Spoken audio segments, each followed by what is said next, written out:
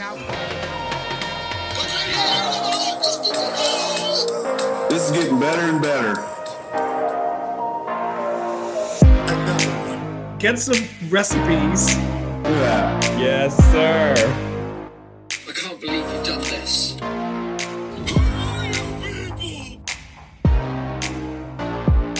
Welcome to the EVOVLE podcast, a podcast that explores personal evolution through our choices and overcoming life's challenges. The EVOVLE community is your ultimate destination for personal growth and evolution. True to form, I get to continue to be the dumbest person in the room. That's fantastic. Thank you. Did you ever get a quantum physical explanation for how to bake a meatloaf from a porn star? Bake a meatloaf from a porn star? Okay, so Scott, like you and I were talking about, we really like to start our show by asking our guests what is inspiring them right now. So is there a book? Is there music that you're listening to? Is there a person in your life?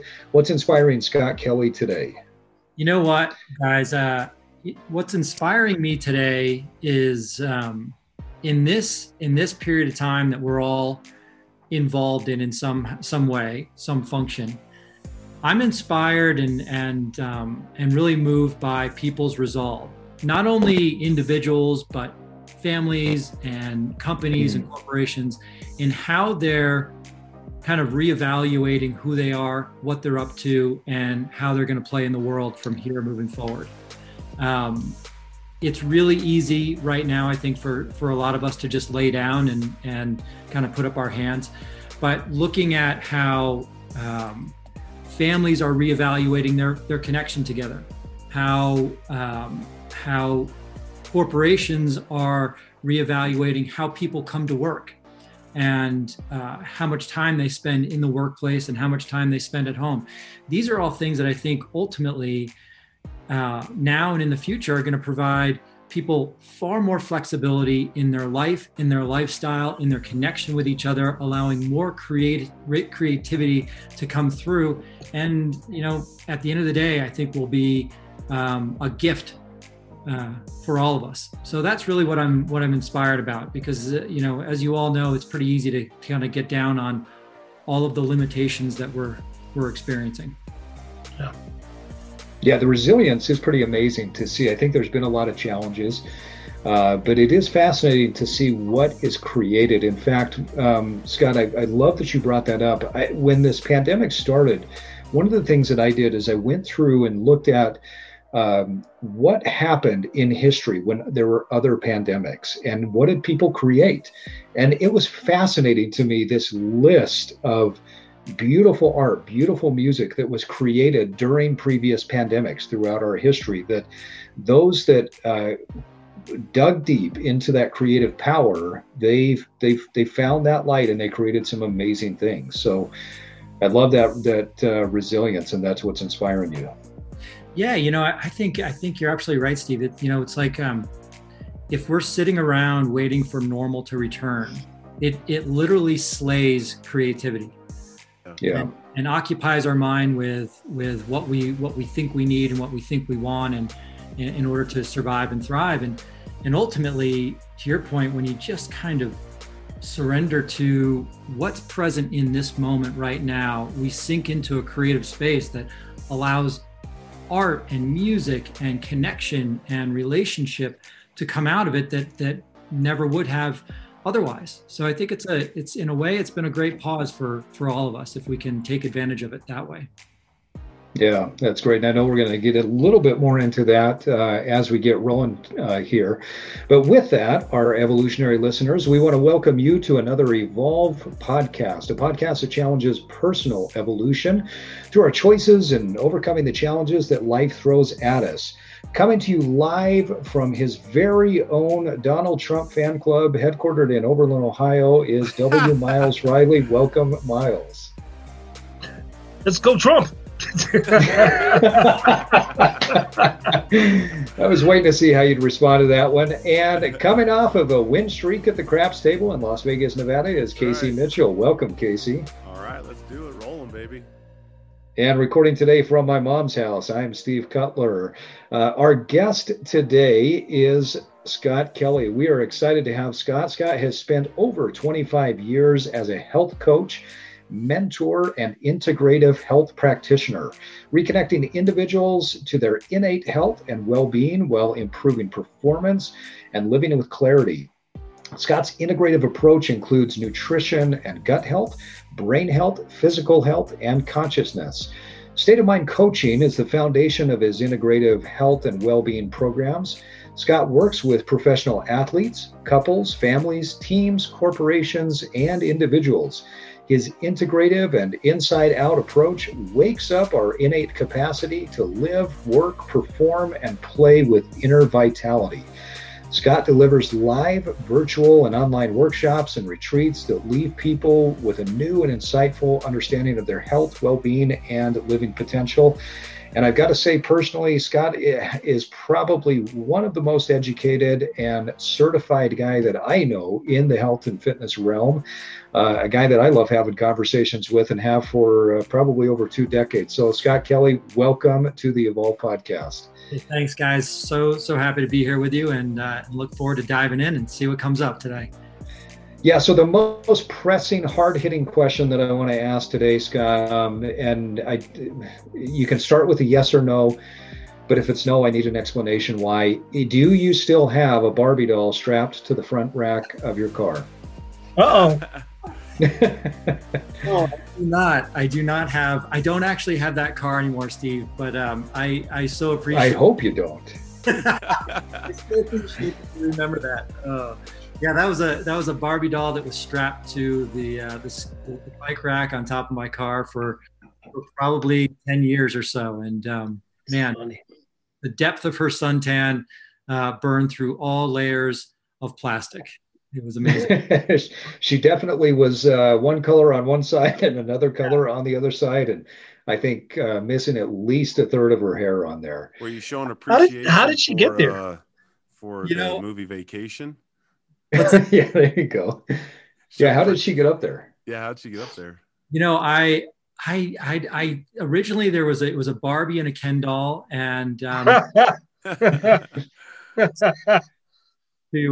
ride around. I was living in Boulder, Colorado at the time when they initially went up, and I put them up there. That explains a lot. I lived in Colorado also. Yeah. I don't have a good answer for how they got up there, but for a long time, for about 10 years. Yeah, she stayed there for a long time.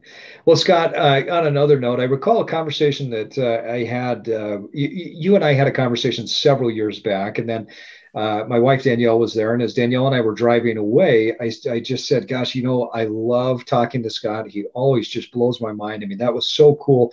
And I went into in depth on something that we were discussing, and she just looked at me, and her response was, yeah, he must be smart because I have no idea what you guys were talking about.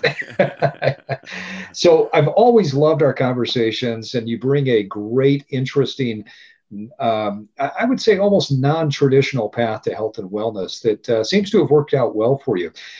Talk first about how did you get into the different educational realms that you've gotten into? Because you started with a bachelor's, well, I guess a couple of bachelor's degrees, but then you expanded to multiple certifications, multiple education across everything from nutrition, corrective movement, massage therapy, neuromuscular training.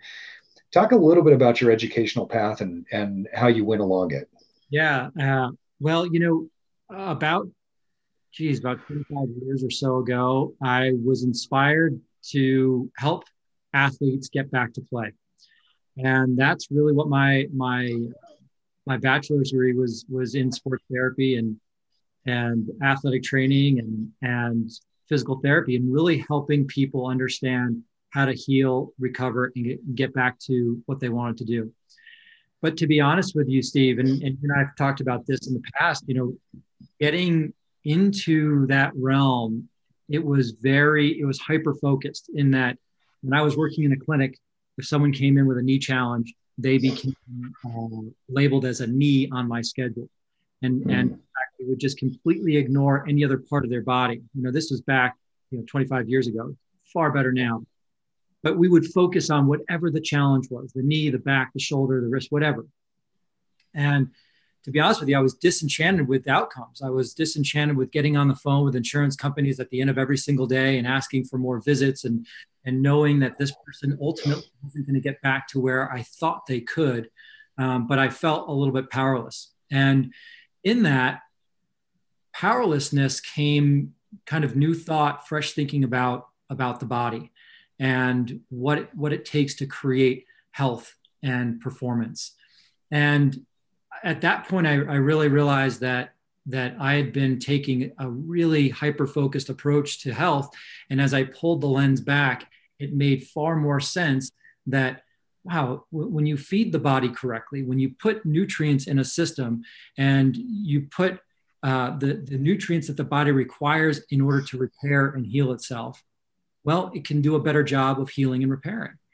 And that launched me into the realm of nutrition, and really started to understand that in order for the body to heal and repair and revive, it has to have the proper nutrients on board.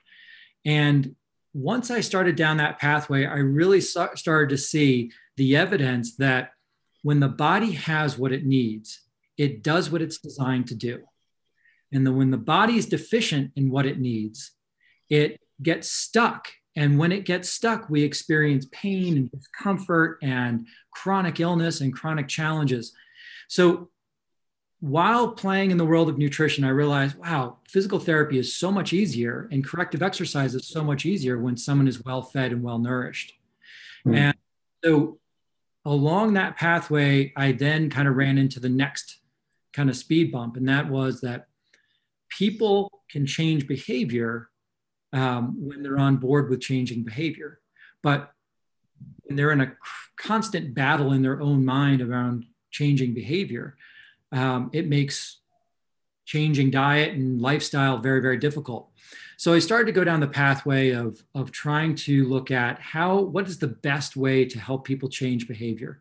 And I worked in the realm of neurolinguistic programming and hypnosis and positive psychology, and really started to recognize that when people could see that the only thing that got in the way between what they wanted and where they currently were was the depth of their relationship with their thinking, meaning the more that they believe their current level of thinking, the more that they would stay where they currently are. So it wasn't so much about teaching people new behaviors. It was far more about helping people understand that they have these limiting ideas about themselves, about life, about what they're capable of, and that those limited ideas are just things that they have invested in, that they believe in. And those ideas are literally creating a frame for their life. And as I worked in that field for a long enough period of time, I started to realize, wow, you know what? There's a deeper element even here.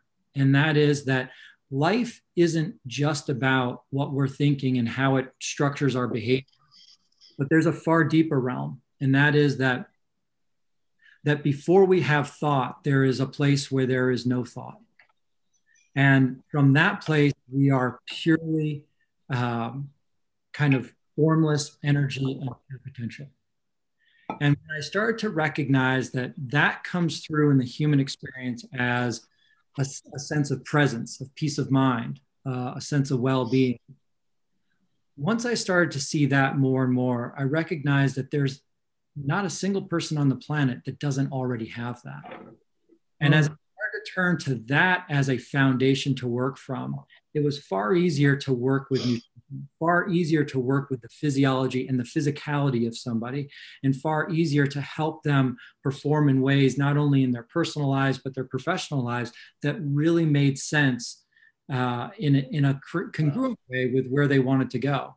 So to answer the question, it's been an evolution of trying to solve the human condition, which we get. We think that we're these physical beings, and we get attached to that, and then we realize we're far more than that. And my hope is to help to turn people on to the fact that we're far more than that earlier in their lives, so they don't get to the time when they're on their deathbed and realize, oh man, there's much more depth to me that I wish I had known about.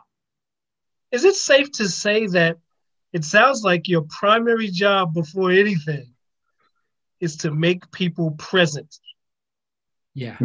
Sounds like you operate from this point of view of, let's get you present. Let's clear the garbage, and then we can start to go inside and manipulate things, but you have to be present in order for this to take place. And so your job is almost like creating a whole new toolbox of tools to get people present before they can go further in and take care of the issue. Is it safe to say that? Yeah, and I think, Miles, if you look at anybody with a health challenge, relationship challenge, or a behavioral challenge, much of their time is spent kind of working on this, on the physical aspect of their behavior, on the physical aspect, or the aspects of their work or their life that is tangible.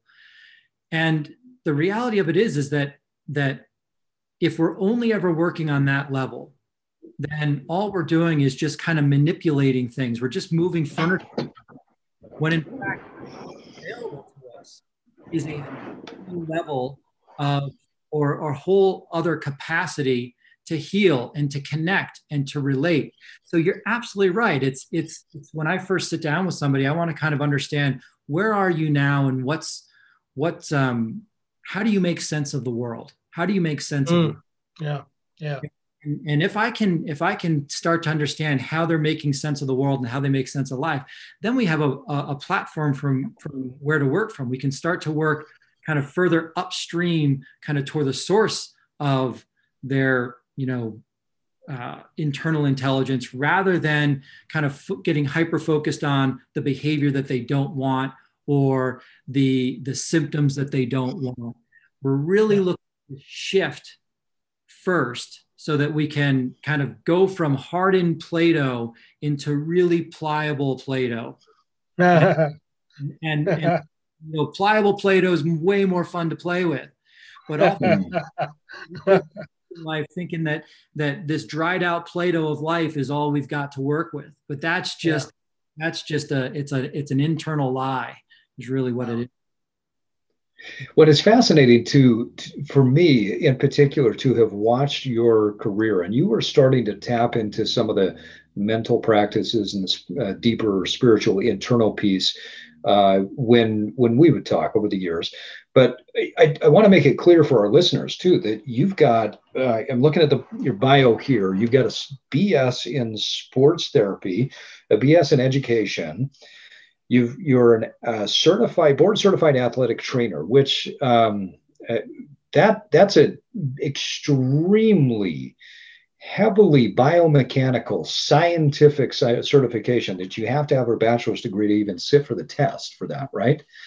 Okay. You've been through the Certified Strength and Conditioning Specialist through the National Strength and Conditioning Association. That CSCS certification is another one that you have to have a BS first to sit for that test, in addition to all of these other certifications. And yet, through your history and your experience, here you are saying, hey, I've looked at the body, I've seen problems with the body, I've figured out that there's some nutritional pieces to it, I figured out that there's some mental pieces. Oh, wait, we're going down the rabbit hole, and we are going deep, because some of this stuff just goes deeper. And so your knee problem might not just be a knee problem.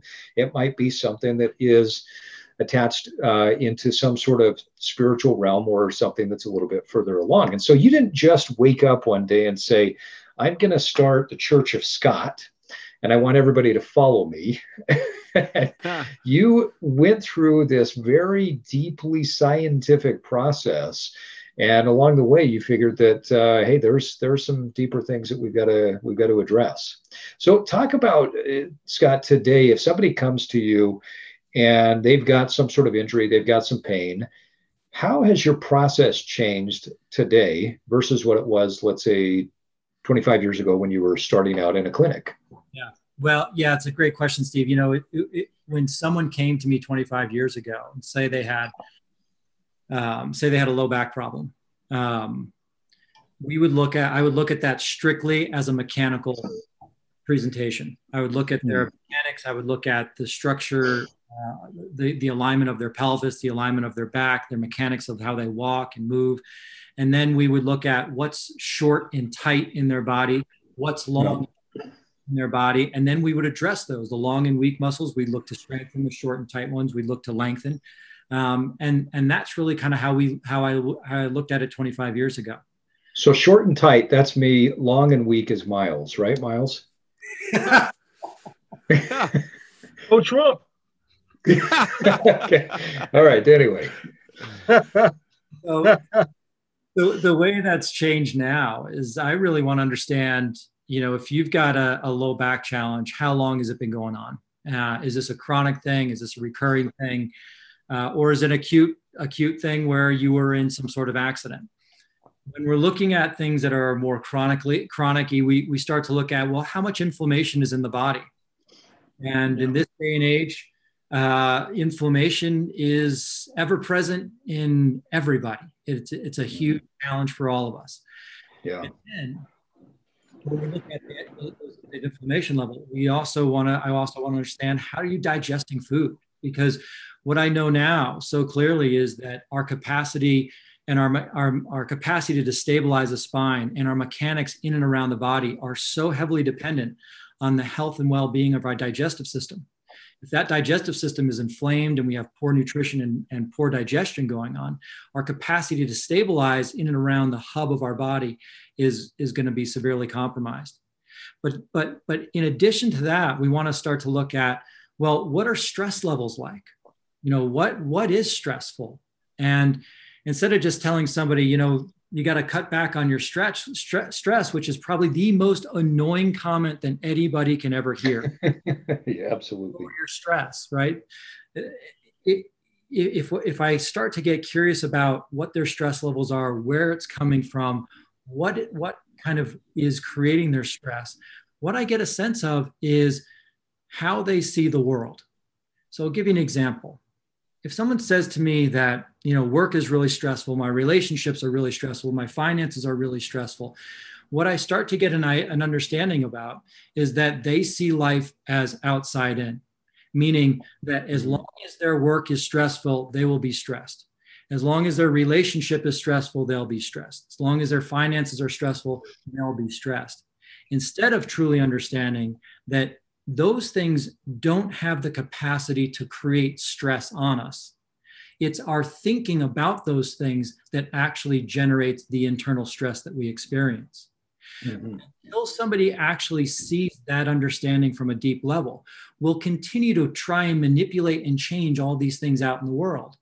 Now, the reason that's so important when it comes to pain and back challenges or any health challenge is that whatever we're stressed, it creates more inflammation in the body. It creates a physiology that is very hyper and busy. And our capacity to heal from a stressed out, inflamed state is severely limited. So pulling the lens back from there, all we're trying to understand is, what are all the ways that this person is innocently in the way of their healing? And what are all the ways that we can help them step out of the way so that their body can do what it's designed to do? So it might be a work around nutrition, might be work around understanding the role of state of mind when it comes to life as a human being, or around their own healing capacity. And then in addition to that, from that platform of decreasing inflammation, we see much more flexibility in the body. We see much more stability come about in the body. And now we can actually start to integrate some of the movement patterns and some of the corrective exercise that's required for someone to truly get back to the way that they want to live their life. So it's really an integrative approach that looks at the mechanics of things, the biology of things, the physics of things, and the spirituality of things, so that we can truly honor the wholeness of who we are and step out of the way where we are in the way and let our body do what it's designed to do. Yeah, and it's almost like when we allow ourselves to get that stressed, our bucket, we've got a bucket that can only hold so much stress, right? Even exercise is stress. And so if we say, well, that's my stress release, well, it might not be. That might be the thing that is creating more stress on the body. And if you don't have enough room in the bucket for that, that can be the thing that flips you over. I want to go back to what you were talking about relative to gut health and stability of the core, and then also how that affects the lower back. So let's dive a little bit deeper into that, because I know that this is something that we've talked about multiple times throughout the years. But tell our listeners how, if somebody doesn't have appropriate gut health, how does that affect the core of the body, and how can that then relate to someone's low back pain? Yeah. So when somebody has challenges in their digestive system, inflammation, bloating, gas, constipation, they're creating distension right in their core. They're literally creating enough distension in and around their core muscles so that they can't activate and properly stabilize the spine. And so if someone, it's so common to hear people, they have one bowel movement a week, which just blows my mind, because the amount of toxicity. You hear people say that is a common thing. I've heard that actually too. Wow. Oh my gosh. Crazy. That's shocking to me. Wow. Yeah. Okay. Sorry. Shocking, Steve, is when these same people realize that, 2 to 3 bowel movements a day is really pretty normal. Yeah. And so when we take into consideration the toxicity that's building up, the inflammation that's building up, but also the distension that's going on in the body. They're literally full of shit. That's amazing. They're full of crap. Oh my gosh.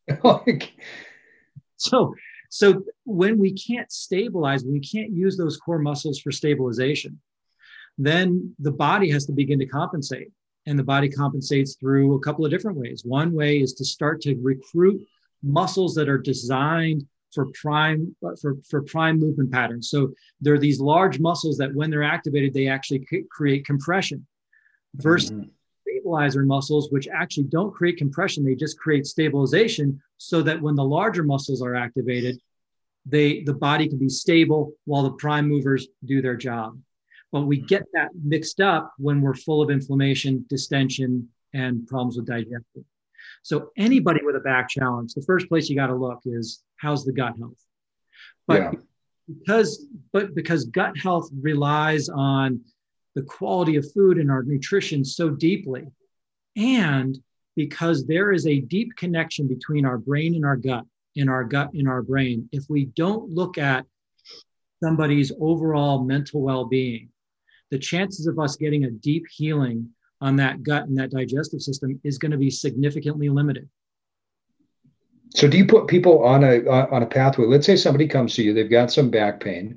And I love how you explain that. I would want to go like super detailed and say, well, hey, if somebody's got some inflammation, it's pressing against the multifidus shuts down. They don't have this segmental spinal stabilization.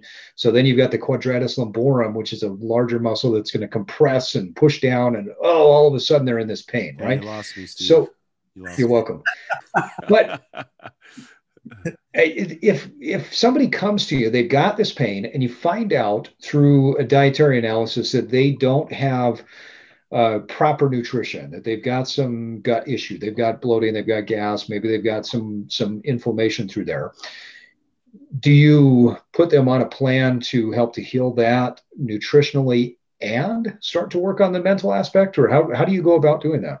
Yeah, that's a great question. There's no specific protocol. It's really meeting that person where they are and giving them what they need. So, for example, if somebody is really inflamed, but they're not really quite ready to have that conversation around their mental health and well-being, then what we do is we have to begin where they are. And what makes the most sense to them is working on nutrition. And so hydration is the first key component.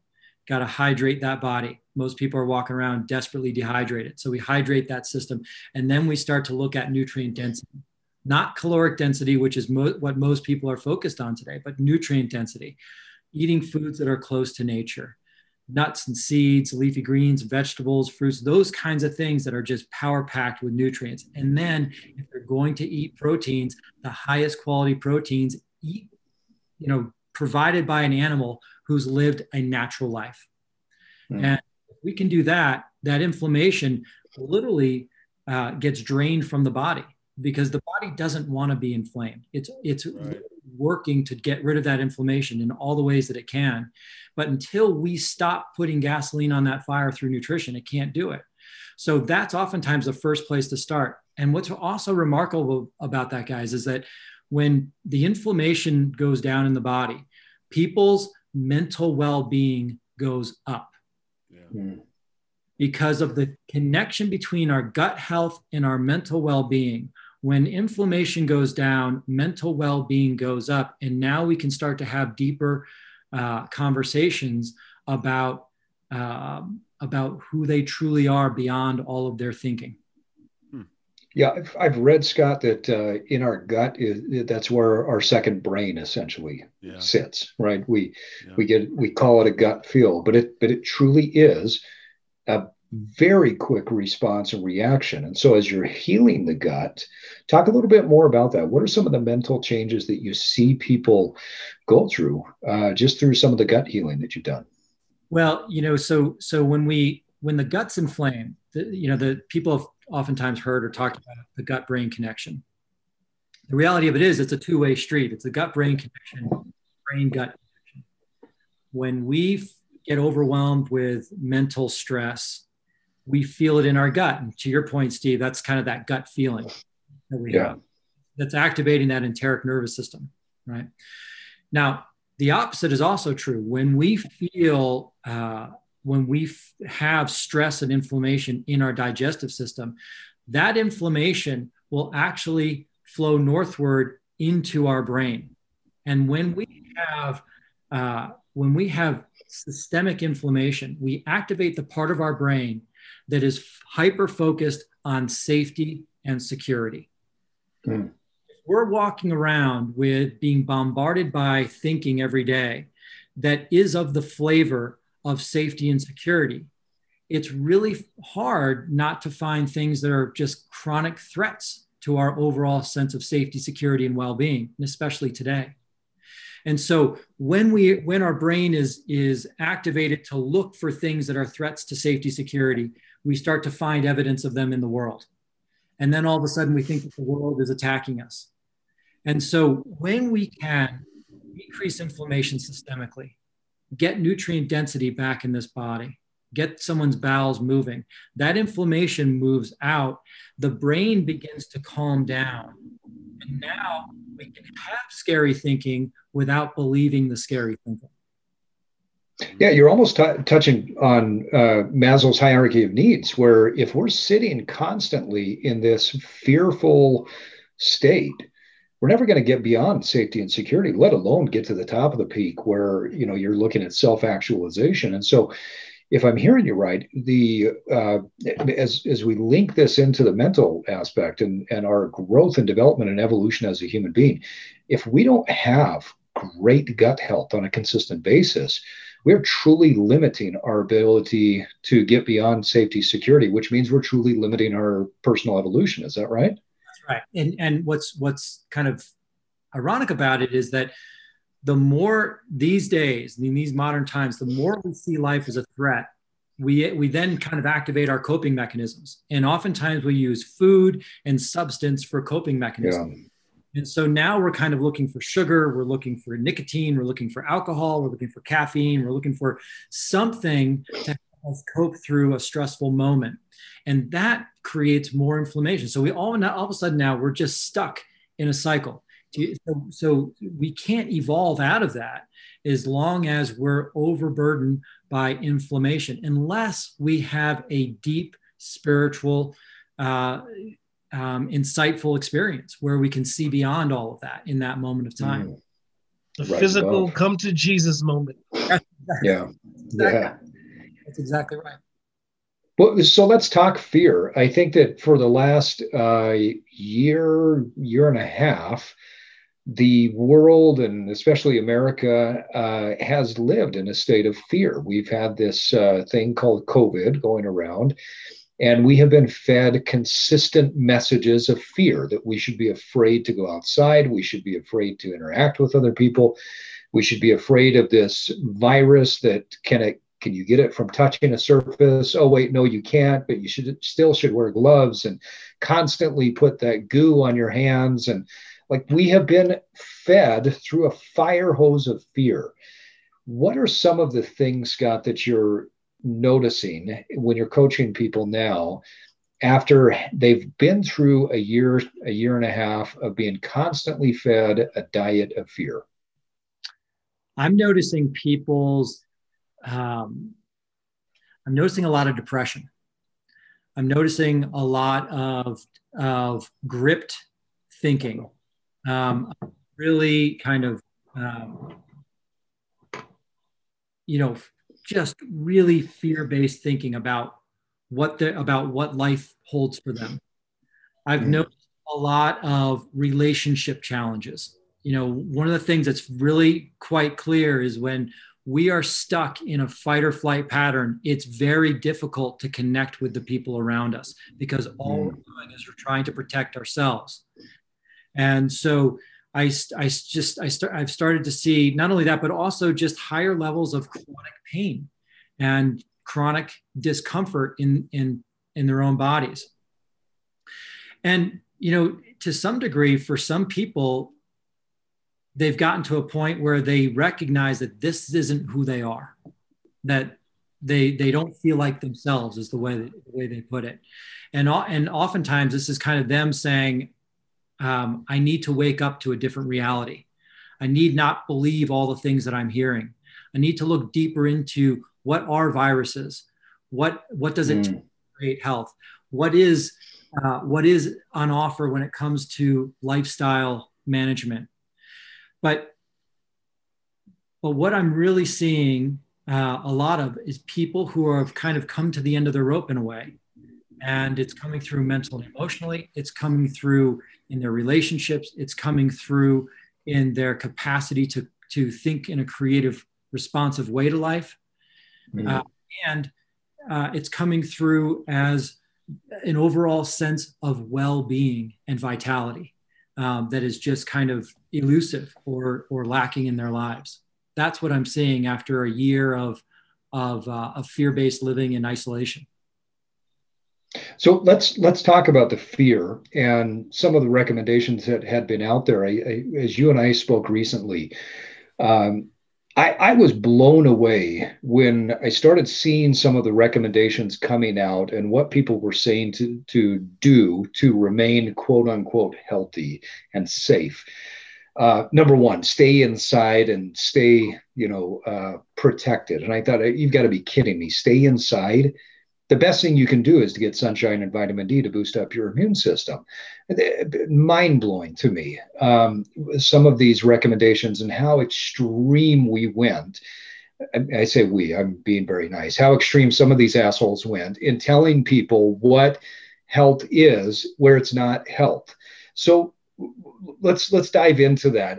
You're talking about that now. You're seeing people starting to come to a breaking point, or they're starting to wake up and realize that they need to make some changes in order to get their overall health. But I want to be clear with our listeners. What does that look like? What are some of the recommendations that you're having to give people to break habits that have been built from this fear of what's gone on over the last year? Well, the first thing, Steve, is helping people understand where we've been misguided and misled. I think the first thing is when you consider that the vast majority of our immune system is really everything in our body. Every system, every part of our human experience, is part of the immune system. Even our psychological immune system is part of the immune system, right? Yeah, huge resilience to it. Yeah. Right. And when we consider that as far as our physical immune system, 75% of that is really kind of housed in the gut and is dependent on the microbiome, the bacteria that is housed primarily in the gut. When we consider that, and when you take somebody and you quarantine them or isolate them indoors, over time, that microbiome becomes less diverse. That microbiome becomes less resilient. When we don't have access to outside, to the fresh air, to light, to dirt, to the things that actually help us connect with nature and build that microbiome.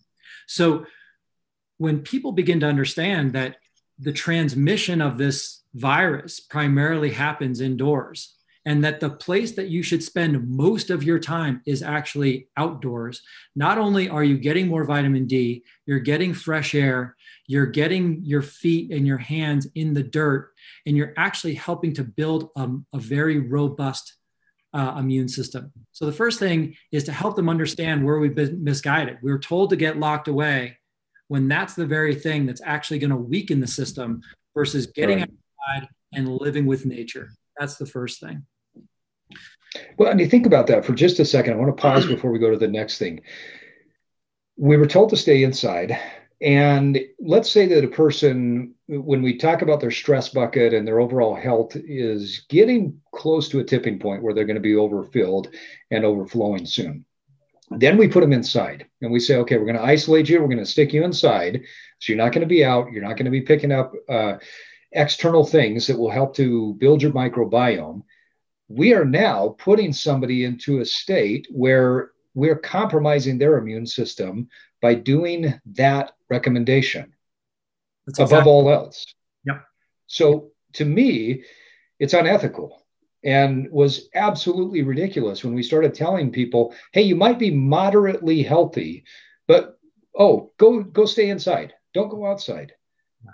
Now we're going to weaken your immune system more so that if you do get something, it's going to be worse. Yeah. And yeah. Okay. Never mind the fact that they're living indoors, probably with other housemates or family members. Yeah.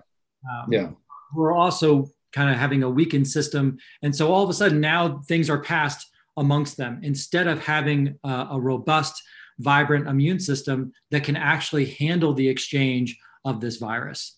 It's fascinating. So that's really the first thing, is helping people understand that outdoors is your friend.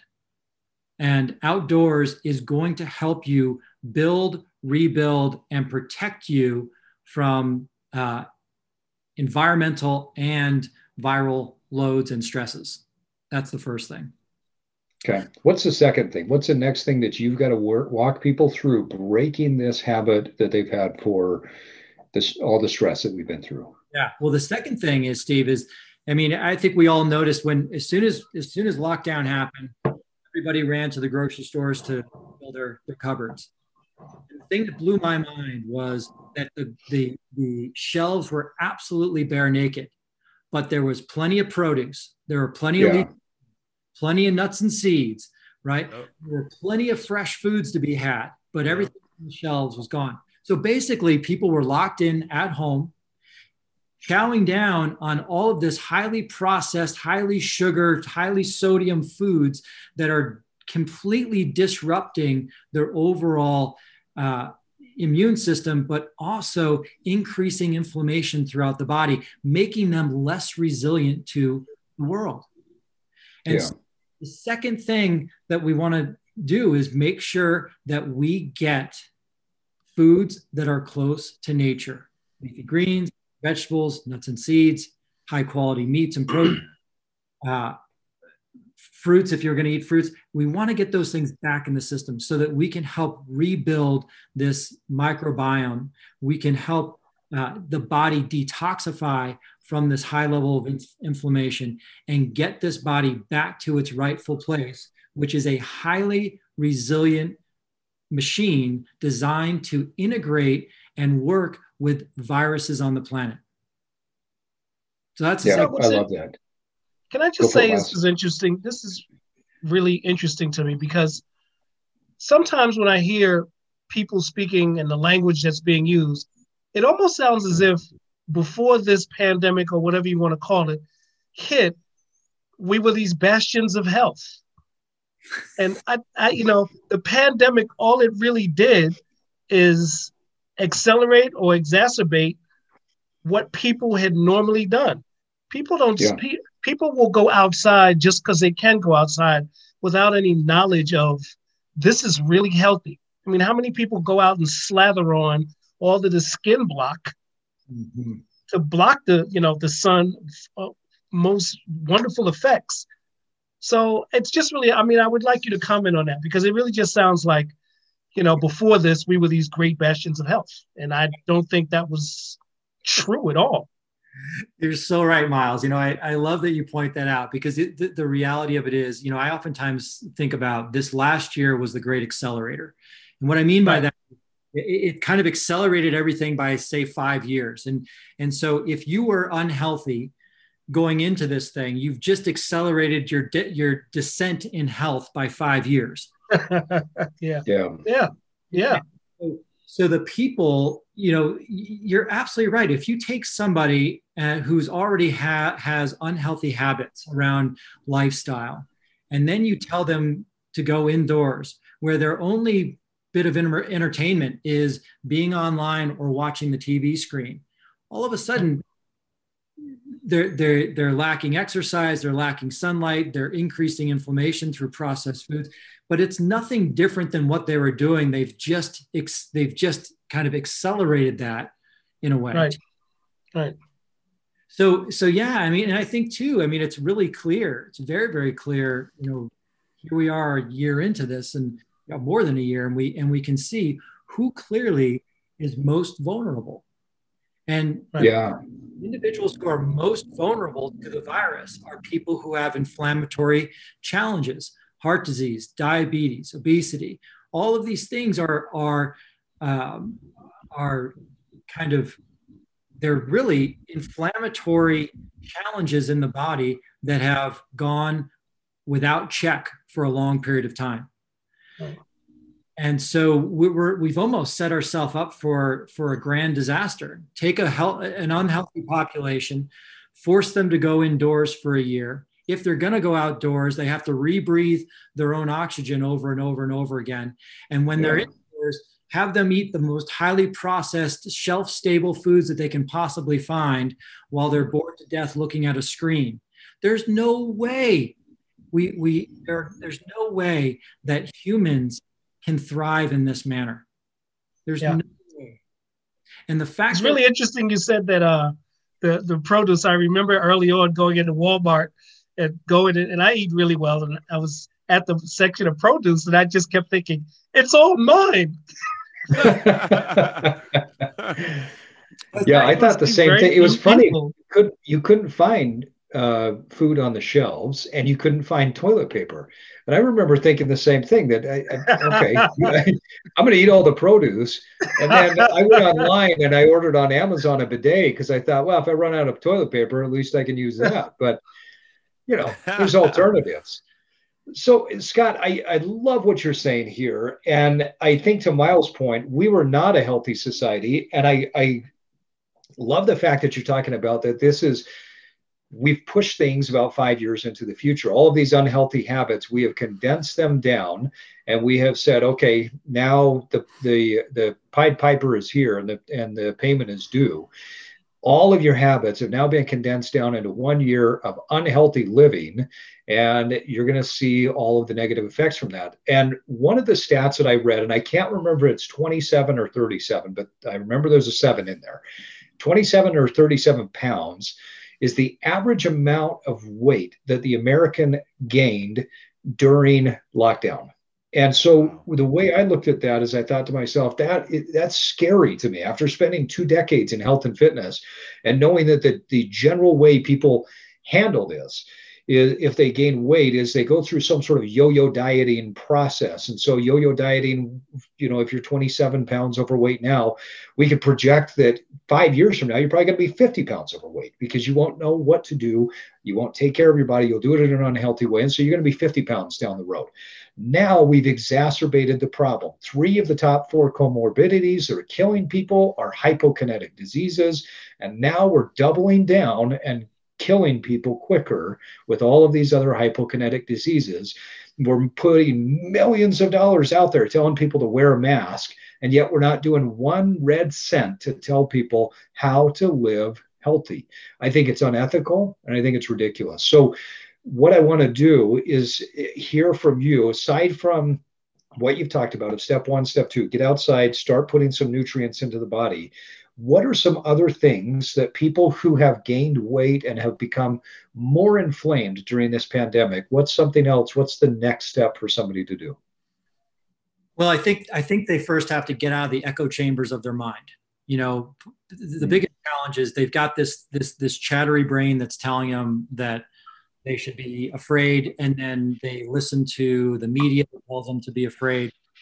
You know, I think one of the first things that people can do is we have to learn and respect that there is an intelligence in the body that is designed in every single one of us.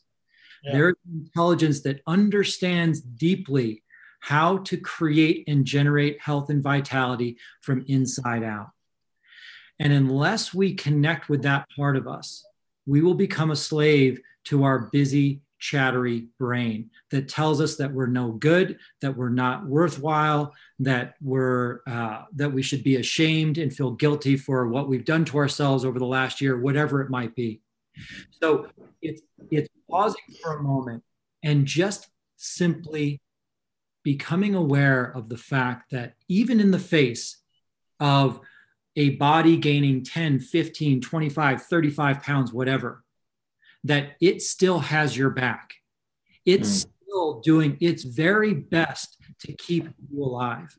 There is a vitality deeper than your skin that is working on your behalf, that has your back. To recognize that if that is true, then that same part of us can help redirect us back into the slipstream of health and well-being. It can redirect us back into getting in line with how our body's designed. It's designed to thrive. It's designed to move. It's designed to relate and to connect and to be filled with joy and express joy and creativity. That's what the body's designed for. But if we rely on what our body looks like, the weight that we've gained, the pain that we feel, for evidence for who we are, we will stay stuck in that pattern of overeating, of inflammation, and lack of movement. We have to get out of the echo chambers of our brain and look deeper into who we truly are. And that's that piece of presence. Because when we can look into that direction, we can see that new thought comes about, new thinking, new ideas, insight comes about. And now we get a fresh new perspective on something that can allow us to take one half step into the world in a different direction than where we've been going for the past 12, 14 months. And that's all it takes, one half step. And then to listen and take the next step, and then to listen and take the next. That's what progress and that's what transformation is all about. Yeah, that's beautiful. I love how you said that the body is doing its best to keep you healthy and keep you alive. Is that right? Is that the way that you said it? That's right. Yeah. I think it's beautiful. And you're right. I mean, what you're talking about is something that we talked about before when it comes to 360-degree thinking. You need to have hindsight to see what happened. You've got to have foresight to be able to project where you want to go. But you're also tapping really deep into this concept of insight, that if you don't develop this ability to listen to what the body's telling you the right steps are for you, that you're going to have a really difficult time making the changes that your body needs. So, Scott, how do people start to develop this insight into what does the body need? You know, because most people, if they're sitting on the couch today and they're listening to this, they're going to say, well, I think what my body needs is another bag of chips. Yeah, my body needs another bag of chips and a nap. Yeah. You know, you're absolutely right. That's the echo chambers of our mind. You know, the first thing to get suspicious about is if we're hearing a story over and over again, it's probably the bullshit of our brain. Okay. And, you know, when we have insight, it's not coming from our brain. It's coming from a much deeper source within us.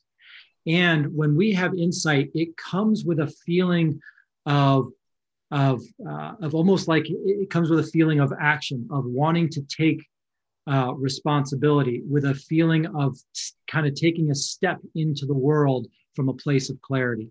That's how we. So when we can just simply acknowledge, just simply get curious about what is it that's making my heart beat? What is it that's allowing my body to digest? What is it that's allowing my immune system to function the way it is? It's something deeper than the actual system itself. And if we can just recognize that there's something deeper there and hold our presence there, we can leave ourselves open to new, fresh thinking around our own health and well-being. Now, that's the first part. The second part, Steve, is learning to trust insight. What I see over with people, and I think we all of us here could probably relate, is we have a new, fresh thought, a new perspective, an insightful thought about something, and then we check it with our insecure thinking to see if it's okay. That is a great definition. I love that, or a great explanation. We check it with our insecure thinking. It's like looking at the guy in the corner, like, hey, you that has no confidence. What do you think? Yeah, it's a good idea, huh? we take the part of us that understands transformation. We take the part of us that is fearless around change. We take the part of us that really truly understands what it means to live from vitality in the world. We take that information from that source and we check it with the part of us that doesn't want to change, that wants to stay fearful, that wants to stay insecure, and wants to stay on the couch with a bag of chips. Now, if we're doing all of our checks and balances with the most insecure part of ourselves, we're never going to get anywhere. And so what I encourage people to do is just, your brain is going to be a noisy place. That's the way it's designed. And you don't have to create a quiet mind.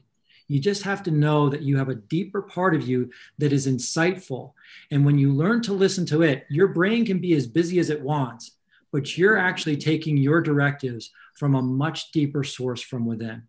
And once you rebuild that trust and rapport with that part of yourself, your brain can be as busy as it wants. Yeah. But it doesn't matter because we're operating from a different level of understanding and consciousness. Yeah, it can be a busy trading floor, a lot of people yelling and screaming, but whoever's in charge, there's got to be one person in charge, and that one person, that deeper intuitive part of ourselves is the one that we've got to listen to.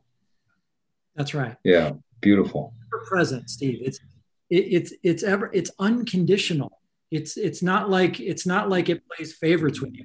You know, you've been a good boy today, and I'm going to reward you with an insight. It's always there unconditionally. Whereas when it comes to our brain only throws us a happy thought every once in a while. But our deeper awareness and our deeper insightful creative source is constantly throwing us well-being in the face of chaos. It's constantly throwing us clarity in the face of chaos. And so if we can learn to connect at a deeper level, we can more gracefully navigate chaotic times from a place of well-being. Are we talking about, because it sounds like you really kind of sort of are advocating for deep structural changes in the way we operate as a society, because, I keep thinking of all the things that I look at. You look at the news, or if I look at a television program, there's nothing in these venues that say this stuff. You look at a sporting event, I'm sitting there watching a basketball game or a football game, and they're telling me that this is the beer I should be drinking. Have these chips. Go out and do this. And I'm listening to you, and I'm literally blown away because my brain is saying, how do you convey this to average Americans? This is a very specific type of knowledge you have, and very few people have this specific type of knowledge. How does the average Joe get this stuff? Yeah. That sounds like deep structural changes in just the way we live as a society. Yeah, Miles, the thing that I think is so beautiful about what I'm pointing to is that it's not specific to me. It's not specific to any one person, but it's the vitality that's behind all of life. And there isn't a single element on the planet that does not have this. It's just where we put our attention. Yeah. Now, to your point, our attention is grabbed significantly, moment to moment. It's grabbed by the media, it's grabbed by the screen, it's grabbed by things where we can, use to distract ourselves from the chattery brain. So we turn on YouTube or whatever we're turning on. And so we're constantly distracting ourselves instead of understanding, you know what, let me get curious about how is it that my body understands how to fight off disease? Yeah. How is it that my body understands, with all of the bacteria and the virus that I'm exposed to on a daily basis, how is it that my body understands how to navigate that mess? There must be something deeper inside. Mm. If I can just start to get curious at that level, I'll start to kind of be led down the pathway into a quieter place in my body, into my heart, where now I can operate from a more powerful place rather than a reactive place. The media teaches us to be reactive. A lot of our relationships are encouraging reactivity. But just because that's where we're encouraged doesn't mean that that's the only way. That's just our habit of engagement. And if we can just simply recognize that there is something deeper and get curious about that and have someone kind of point in that direction, you'll see the evidence for yourself in your own life. And that's how, I oftentimes say, in a world right now where we are so severely divided on every single level, whether it's politics or race or religion or whatever, I constantly say that there is no way we will come together from a place of division. We will unless we see what is common amongst all of us, we will weaponize our differences. And until we recognize that beyond our skin color, beyond our religious ideas and belief, beyond our lifestyle and what we're up to, there is a deeper part of the human being, a much deeper part of the human being that is common amongst all of us. And if we can meet on that common ground, beyond our thinking, beyond our beliefs, beyond our ideas, then we can respect the different ideas that we all have, because we're coming from a common place. And until we do that, we will suffer in division. And what's fascinating is that we are seeing that right now. We're seeing that we think the solution is division, which then comes back around to where we've been talking. It stresses people out. It puts them under fear. It lowers their immune system. It makes them more reactive. It divides their close relationships, and it destroys their level of creativity and increases reactivity. And if we want to break that, we have to look at life from a spiritual point of view. And from there, we'll see a transformation in our health, our well-being, our relationship with virus and nature. It'll all come to pass that we will understand that we are nature, that we are consciousness, and that we have the capacity to work with this world in a graceful way rather than a violent, reactive way in which we're dealing right now. Yeah, beautiful perspective. And I think it's if I'm hearing you right, it's almost like that there is this spiritual solution to all of these problems. That if we, as the old saying goes, you can pick up, if you pick up one end of the stick, you're picking up the other. And the right end of the stick to pick it up from is the spiritual side. And we can start to fix a lot of our problems by going deeper onto this, which is fascinating. Scott Kelly for president. You're changing from Trump already? Come on now. That was easy. That was there you go. Well, Scott, I know we could go on and on and on and on, as you and I have done many, many times before, but we are coming up on our time here. So I want to thank you for coming on and being a guest today. And on that note, it is time to wrap up another Evolve podcast. We want to thank Scott Kelly for jumping on and imparting some great wisdom to us. I want to thank my co-host, Go Mr. Trump, Miles, and Craps Table KC in Las Vegas. I think we've had a great conversation today, and we hope that you, our evolutionary listeners, took something with you that will help you in your personal evolution. So, Scott, you've given us a lot of great information. We'd love to have you come back on in another episode and go deeper on some of these other concepts. But in the meantime, how can people get a hold of you if they want to get involved in all of the great things that you're doing? Yeah, the easiest way to do that, Steve, is just scottkellycoaching.com. And you can go there and enjoy yourself and find out more about what I'm up to. But most importantly, I hope what we've shared today is insightful and impactful and helps you very much with the deeper part of you. Yeah.